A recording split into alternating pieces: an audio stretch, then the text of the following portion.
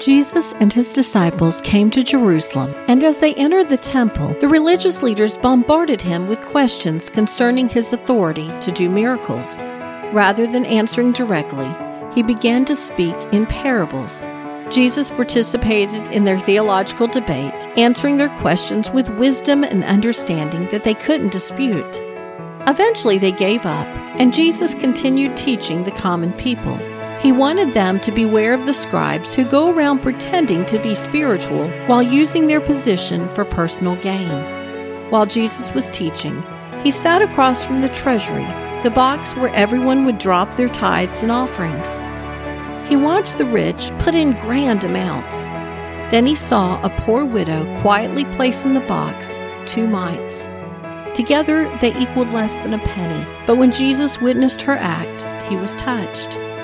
Mark 12:43 says, "And he called his disciples to him and said to them, 'Truly I say to you, this poor widow has put in more than all those who are contributing to the offering box.'" Though he had been speaking to the masses, when he witnessed the widow's contribution, he called his disciples to himself.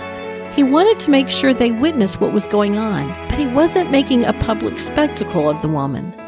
It was a personal observation and illustration rather than a public lesson.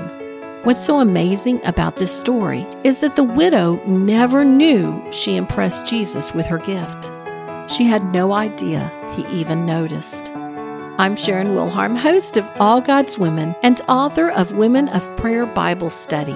Learn more about the widow with 2 mites and all the other women in the Bible at my website at allgodswomen.com.